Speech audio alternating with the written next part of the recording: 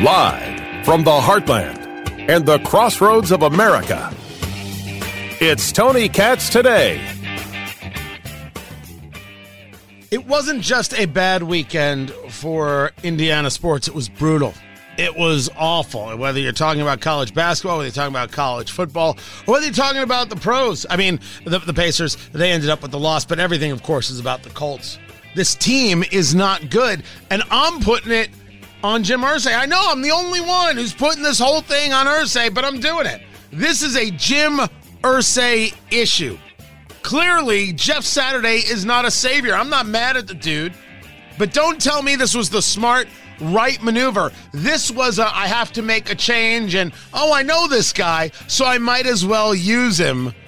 It's not the way you run a team. Tony Katz Today. What's going on, everybody?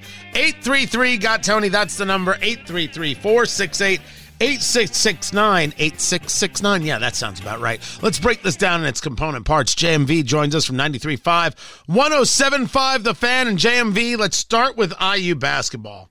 They're 7-0. Everything's going great. They got to go to Jersey. They're going to play Rutgers, the Scarlet Knights. I grew up not too far from there. It's Rutgers. This is a no-brainer, and they lose by like 20 points. They don't even score 50. What the hell happened? Yeah, Tony, Rutgers hasn't been a no-brainer for IU in forever. In fact, either home or in Bloomington, I should say in Rutgers or in Bloomington, it hasn't worked out well for any IU team led by Trace Jackson Davis. And I guess you look back on Wednesday night, okay, and they're matched up against Carolina, look really good going away, a 12-point win over the Tar Heels in Bloomington. People thought they were going to get a lot more than they got on Saturday afternoon, and what Rutgers did was outline, again, the major shortcoming in this IU basketball team, and that is perimeter shooting. Are they going to be able to get it? Can they get it consistently? Because outside of Miller Kopp, they didn't have it. Now, granted, freshman Jalen Hood-Schifino was unavailable because he was working out pregame-wise and came up with a back spasm or something. He was unavailable. That was a big deal, but I saw in this IU team, Tony, what I had seen that was an Achilles heel and has been for a while with IU basketball is that they just cannot find consistent outside shooting. And when you get those defenses that are just going to pack it in against Trace Jackson Davis and then bring a double, maybe even a triple team at him, and he kicks it back out, these guys can't hit it. That's going to be detrimental. I hope they find it. I'm not sure if they have it, but they sure as heck didn't have it on Saturday at Rutgers. But when you're able to do so well against North Carolina, when you're able to show such strength in those first 7 games of the season, and you say to me, well, you see, Rutgers picked up on a shortcoming, that means everybody knows the shortcoming is there, so you just play Rutgers' way of playing basketball and IU never wins again. It doesn't seem to me to be something that would make sense. Not everyone can play the way Rutgers did. But to your point, what is the correction moment for IU? What is the thing they may have to change about themselves to make this weakness mitigated? Well, for one thing, they did not rebound well, especially in the first half on the defensive glass. Rutgers was all over the offensive board. I don't know if they're going to be able to consistently, Tony, change their lack of, again, consistent perimeter shooting. But to your point, you can get it in a game here or there, but it's really going to stand out, for example, in a loss, as it did on Saturday. And maybe there are some games where they still don't shoot it at a high clip or a good clip, and then that ends up, costing them the game, maybe. But this team is still really talented. Don't get me wrong. They're still one of the most talented teams in the nation, but that shortcoming they have will, I think, also come back up at some point again this season because teams are going to pack it in on Trace, and they're going to try to take him out, try to have him get rid of the ball and make others on that team beat him. So maybe they do improve the outside shooting. Maybe that was just a game, but that has been a consistent shortcoming for this team over the years, and not just talking about the Mike Woodson year. This is year number 2 for Mike Woodson. But they are still as good as anybody talent-wise, but that definitely will be an Achilles heel, and that's something they got to fix. Talking to JMV. Appreciate you being with us. 93.5, 107.5. The Fan. Let's move it over to what we saw in that Big Ten championship where Purdue has proven they can kick field goals. And they can kick a whole bunch of field goals. But when it comes to the red zone, they can't actually score a touchdown. 43-22. It didn't have to be this way, or is the Michigan defense really that good?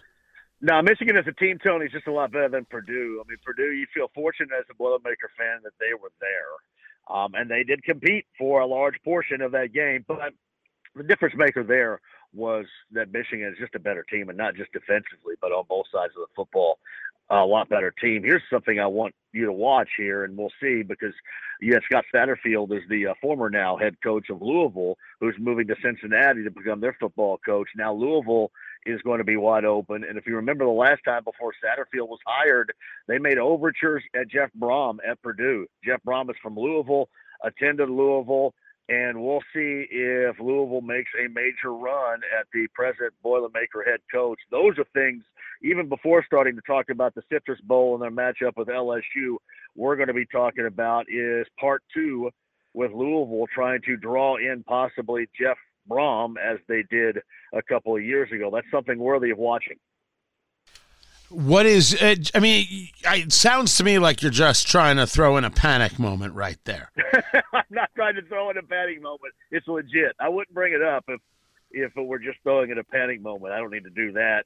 But, no, that's legit. It was a draw the last time. I think Jeff Brom had even mentioned maybe timing for that wasn't right. He likes Purdue and all that right stuff. But, you know, part two, if they make a run at him, it's worthy of paying attention to, without a doubt. And I bet you Boilermaker fans will.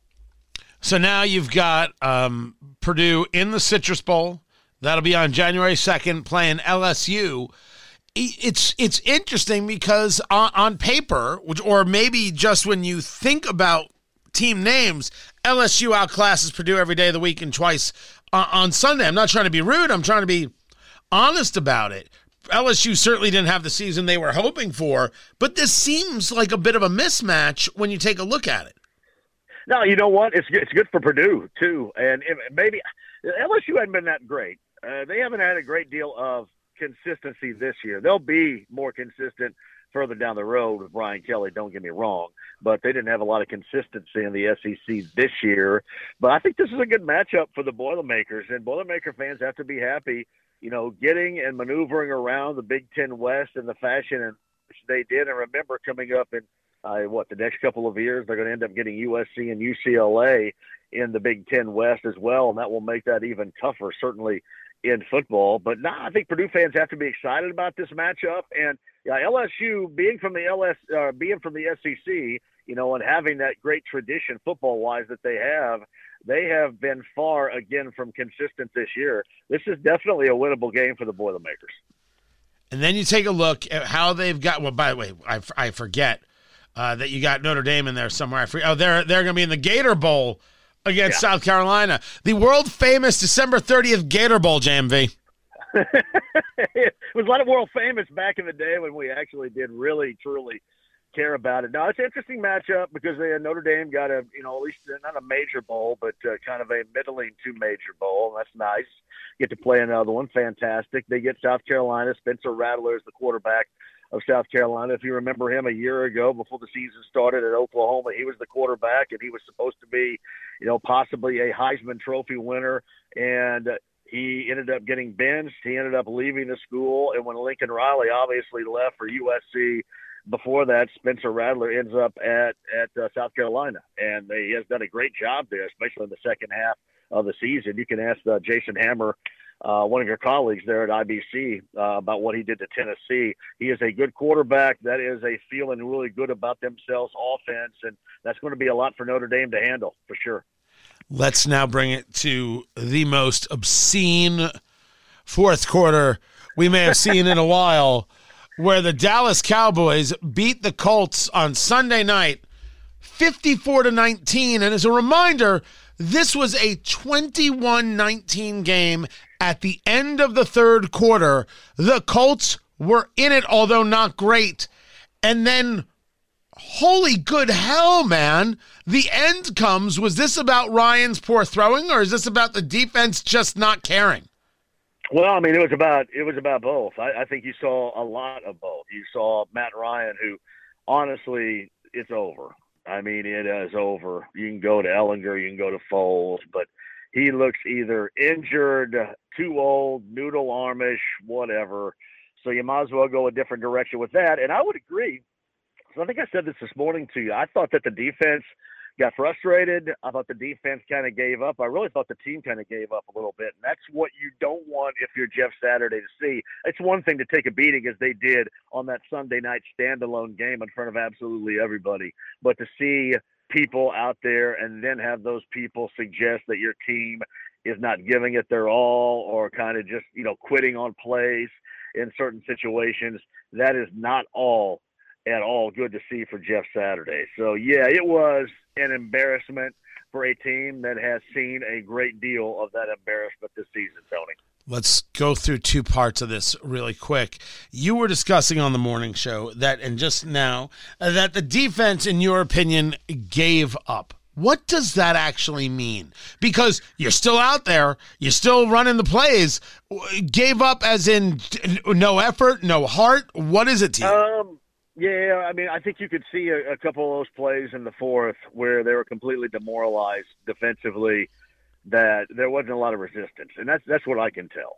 And again, I know that the players themselves, the coaching staff, the organization will say you have no idea what you're talking about, and that's okay. But what I'm talking about is early in the game, there was a hell of a lot more resistance defensively than there was when the game was no longer in doubt and Dallas was running away and, jumping into Salvation Army kettles and being cranked out as Ezekiel Elliott was, having fun, laughing, dancing, giggling, just enjoying themselves at the expense on national TV on a Sunday night of the Colts. You can just kind of tell that resistance is what you're looking for, Tony, and they had it basically up until that point in the third quarter when it all started to fall apart, and then they didn't have any midway through and late in the fourth quarter. That's what you got to take a long, hard look at if you're Jeff Saturday.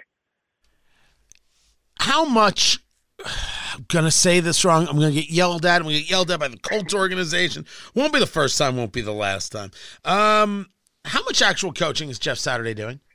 I mean, now that we are 4 into this and he's 1-3 in the 4 games, is this all ceremonial silliness and rah-rahness, or is he actually engaged in some level of coaching?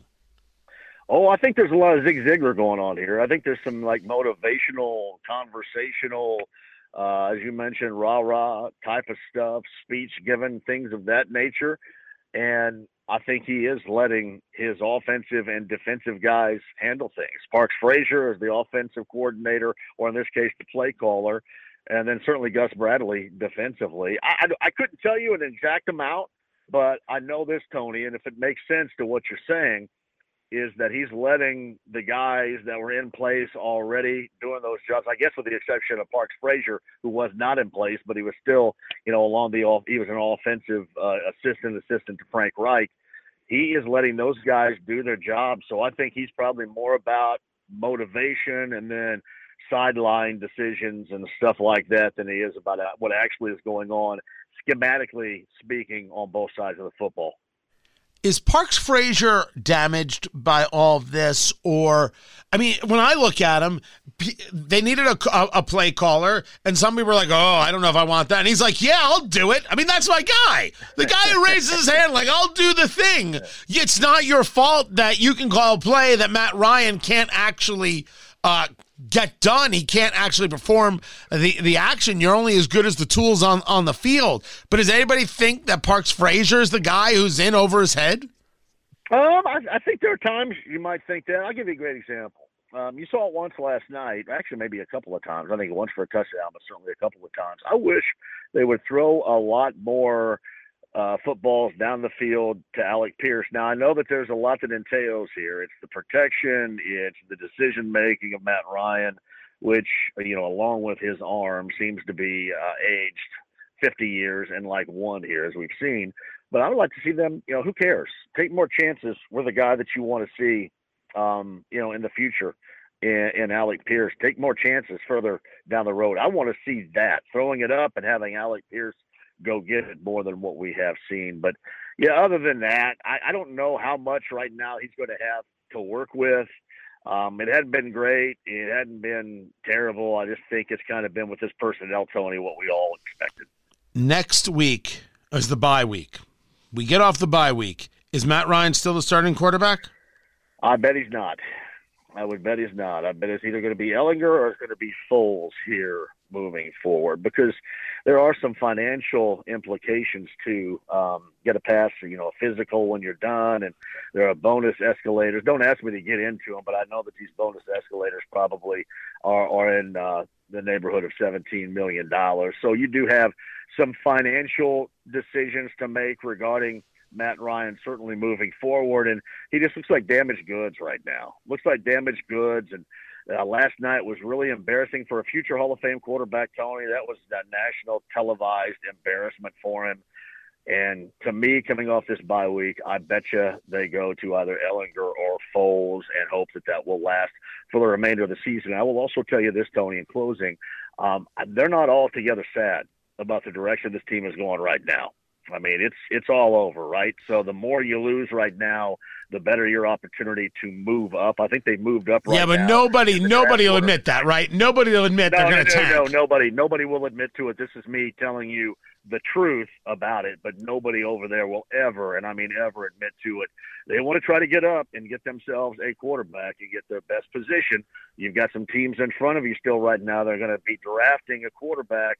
I don't think they care at all if they were to lose out. And I think really the only opportunity in general they have to win is that game at home against Houston. That's about it. But, yeah, right now they're not going to tell you this, but they're not really caring if they lose out by any stretch. They shouldn't be. JMV, appreciate you taking the time to be with us. I've got more to get to. Keep it right here, guys. This is Tony Katz Today.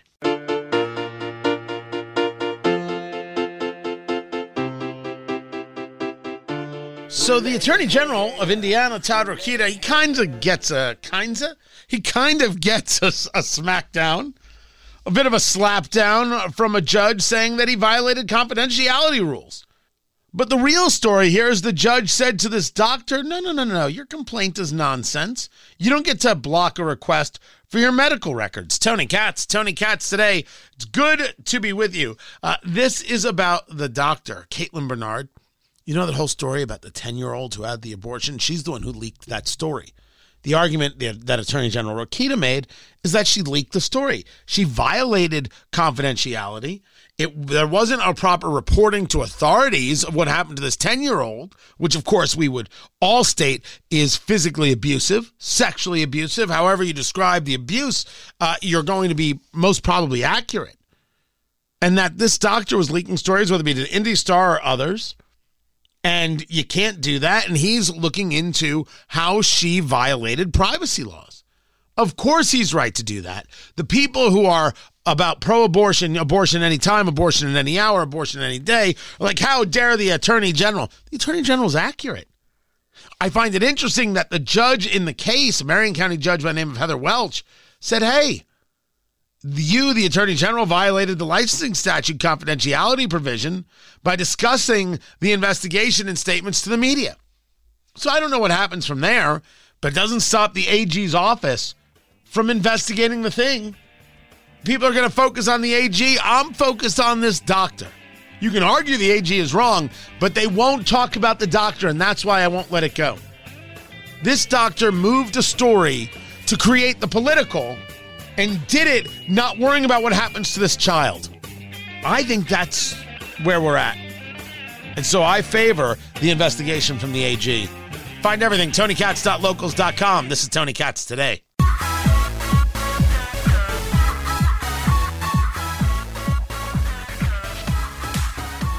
Who wants to buy a brewery? Maybe.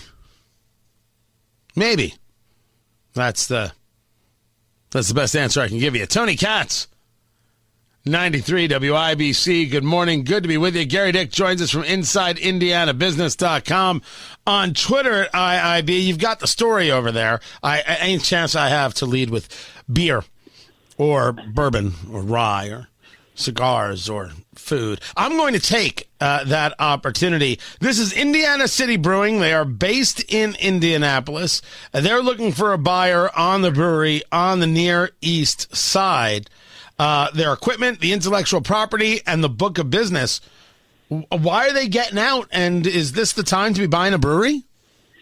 Well, it's always a good time to buy a brewery, Tony. You know that. That's true. That's true. That's science. Yeah, in terms of growth, Indiana City has, really built a nice brand here in Indianapolis.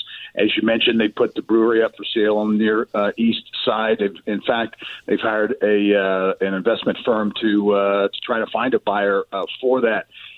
As you look at what they're saying in announcing the sale, they say they're very happy with what they have done over the past decade, and they've grown over the past decade here in Indianapolis to build a brand. So I think it's just perhaps an exit strategy that they're looking at to as far as that next move. You and I have talked a lot about the brewing business in Indiana, if you will, and how it has grown dramatically over the years. Been some recent fallout. Been several breweries that have gone away in part because of COVID and some of the impact there with some of these tap rooms and those kinds of things. So it's an industry that grew very rapidly in Indiana and still seems to be vibrant. I would say as well. No, I don't think it's going away anytime soon. I think what we've seen in the distilling world and in the distribution world, you talk about distilling, you see what Hard Truth is doing down in Brown County. You see some of the innovation that's coming out from Backbone Bourbon, which has I worked with Backbone to create Recovery Rye, so I have absolutely a soft spot for them, although I have no financial connection to them. They just put out a new rye, a 17-year rye that just, it'll make you weep. It's that absolutely fantastic. There is still a lot of movement in that space, but spirits has, because of COVID, exploded, and I don't know if the same is true of beer. Is there a feeling that when it comes to breweries, Indiana is saturated? Great question. I think if you look around the state of Indiana, I think it can be perhaps described as a bit of a niche business. You look, interestingly enough, and distilleries would certainly fit this bill as well around the state of Indiana. You look at communities that are doing these big quality of life projects, whether they're really big projects like Electric Works up in Fort Wayne or Bottle Works here, but some of the smaller projects as well around the state. Typically, a distillery, a brewery is part of that development plan. So it's part of that that trendy vibe, if you will, that developers and others and cities around the state, as they look to attract talent and keep talent there, are going to. So I don't think the market is going away. You can question whether there's too much there, but I think that demand certainly for breweries and increasingly distilleries is out there. So I guess the question now is, you and I going in on a brewery? Yeah. Is this what's happening? Well, there's a brewery there. You've got the distilling expertise as well. So maybe it's a combo. See, but I don't have distilling expertise. I have the after effects, quasi expertise of drinking the distilled product. Right? And when it comes to the Aquavitae, I don't think I'm the guy you want just yet. Talking to Gary Dick, InsideIndianaBusiness.com, on Twitter at IIB. It's Michigan, it's Purdue, it's a Michigan blowout. It kind of stunk. But it's good for Indianapolis, right? The money is there for that Big Ten championship. What is, we talk about economic impact and we see, look at all the money that it brings. But again, is there the opportunity, and what is the work lately being done to bring more of this, not only on the convention side, is the convention business back, but how much effort is being put into the large scale events? Not just conventions, but the large-scale events that really can shake the ground. Yeah, a lot of work, to be sure. And as you and I have talked a lot about during the pandemic, that decimated really the event business and the convention business in Indianapolis and cities all over the country. It's back. If you talk to Visit Indy, they'll say it's at pre-pandemic levels now as we end 2022. And there's a lot of effort. And, it's interesting, Tony, Indianapolis was the very first city in the entire country to have a local sports commission, the Indiana Sports Corporation. I think it was 1979 when that kicked off. Today, there are literally hundreds. There are numerous sports commissions in Indiana alone.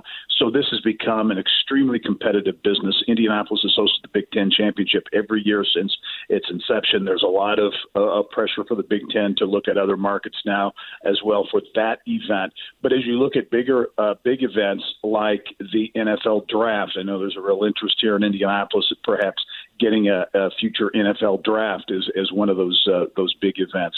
Esports, the gaming craze that continues to grow on the sports side of things. So I think it's picking and choosing. People ask, hey, is Indy going to go after a Super Bowl? I think it's a legitimate question.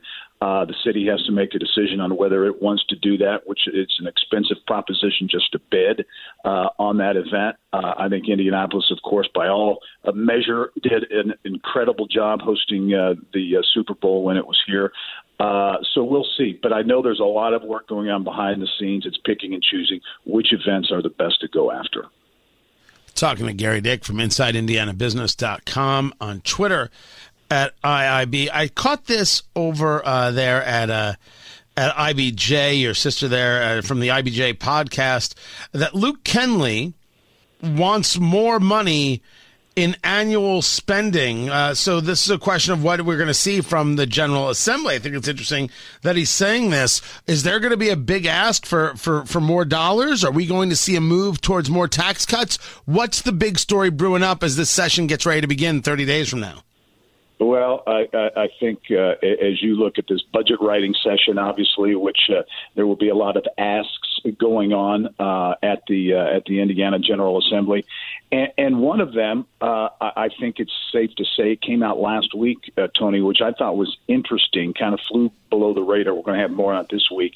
Is Indiana University's plans for this science and technology hub on what is now the IU campus will become IU Indianapolis in the future. There aren't numbers attached to it, but I know behind the scenes, IU officials have been lobbying legislators over there at the State House about this plan to create a corridor that would greatly increase the number of STEM, science, technology, engineering, and math students on the IU PUI campus. So that's one of multiple big asks, I think, that could come in this session or soon at the Indiana General Assembly. Now, there's already been a lot of talk about the idea of tax cuts, maybe more property tax cut issues, income tax cut issues, I should say. And I'm in favor of all of that. The more tax cuts, the better. I have never, ever met a tax cut that I have an issue with. Taxes are punitive. Your money does not belong to the government. Your money belongs to you. And anybody who sees that otherwise is mostly a dangerous cat, because they believe that you are nothing more than a vessel for the state's financial needs. I don't believe in property taxes at all. So they consider me a radical when the truth is I'm rational. Property taxes are the government's way of saying you own your house, but not really. Because if you don't pay your property taxes, you lose the house. You own the house, you shouldn't pay any property tax whatsoever. Well, that's how they fund schools. Fund schools a different way. That's the answer. Fund schools a different way. Don't tell me about, well, this is the way we do it. The way you do it is garbage and people don't own their property, and that's got to come to an end. But let's get back to the session and what it is we're going to see. I have heard, of course, like you may have, that the plan is tax cuts. That's something that they're going to look at in this session. That story was a couple of weeks ago, I want to say. I actually found it over at Wish TV. That Todd Houston, who is the Speaker of the House there for the General Assembly, Republican, out of Fishers, saying the taxpayers deserve further relief, considering that you've got $4 or $5 billion sitting in the what is it, the rainy day fund, the slush fund? I don't know what you call the thing. Jeff Thompson, who is the chairman of the House Ways and Means Committee, are looking at some ways to present property tax relief to Hoosiers. Okay, so they are discussing property tax relief. I want it all, right? The income tax cuts are phasing in. I want more income tax cuts there. And I would get rid of all property taxes. But again, they'll call me a They'll tell me I'm a radical and this and that and all. Radical for all the right reasons. Radical for all the right reasons, my dear people. We'll keep an eye on that session. Of course, we'll have it all for you starting in January. Keep it here. This is Tony Katz Today.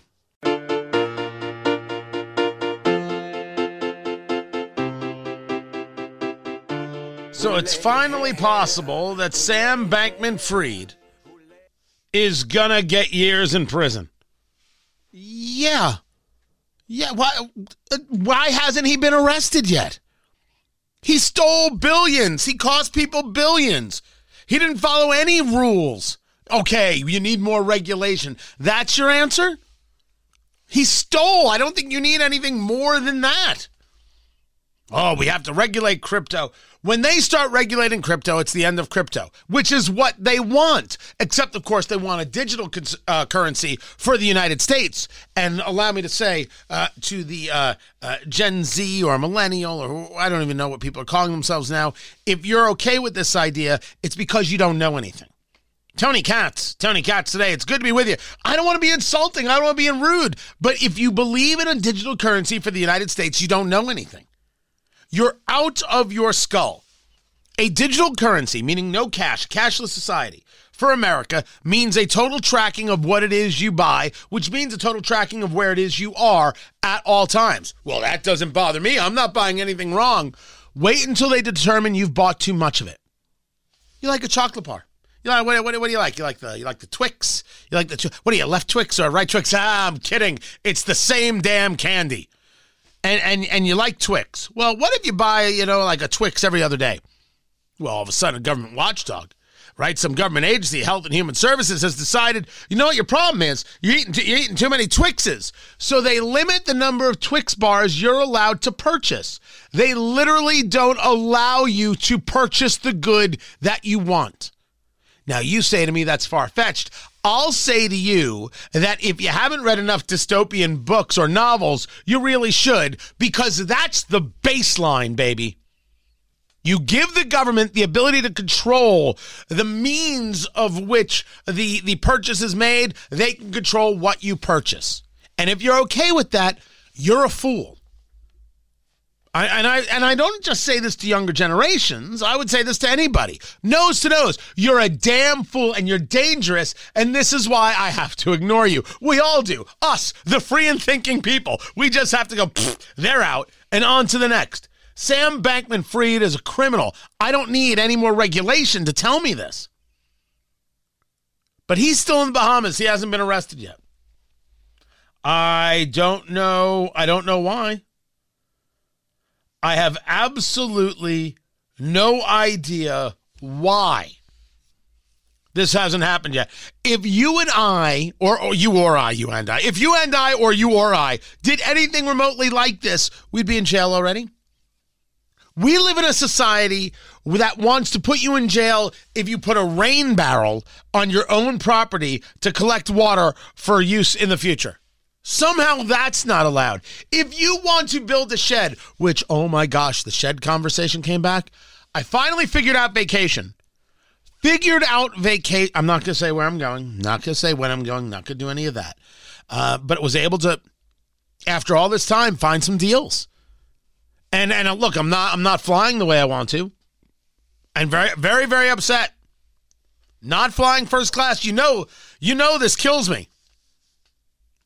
Me not flying first class, I mean, that's just a sin. No, God! I know, right? Ew, David. I agree.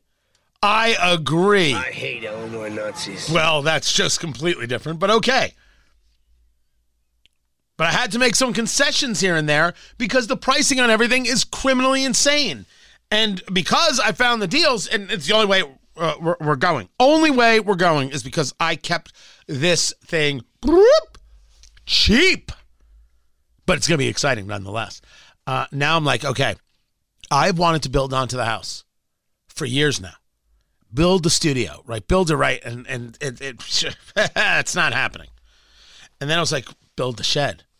You can get kind of like the pre-made shed and you can do it up and I can build a full radio and TV studio in there and do the cigars and everything that I do, all the things that I do. I'm like, The pricing, I don't know. Well, now it's on. Now it's officially on. So, if you know good shed people, I'm interested in hearing what it is they have to offer.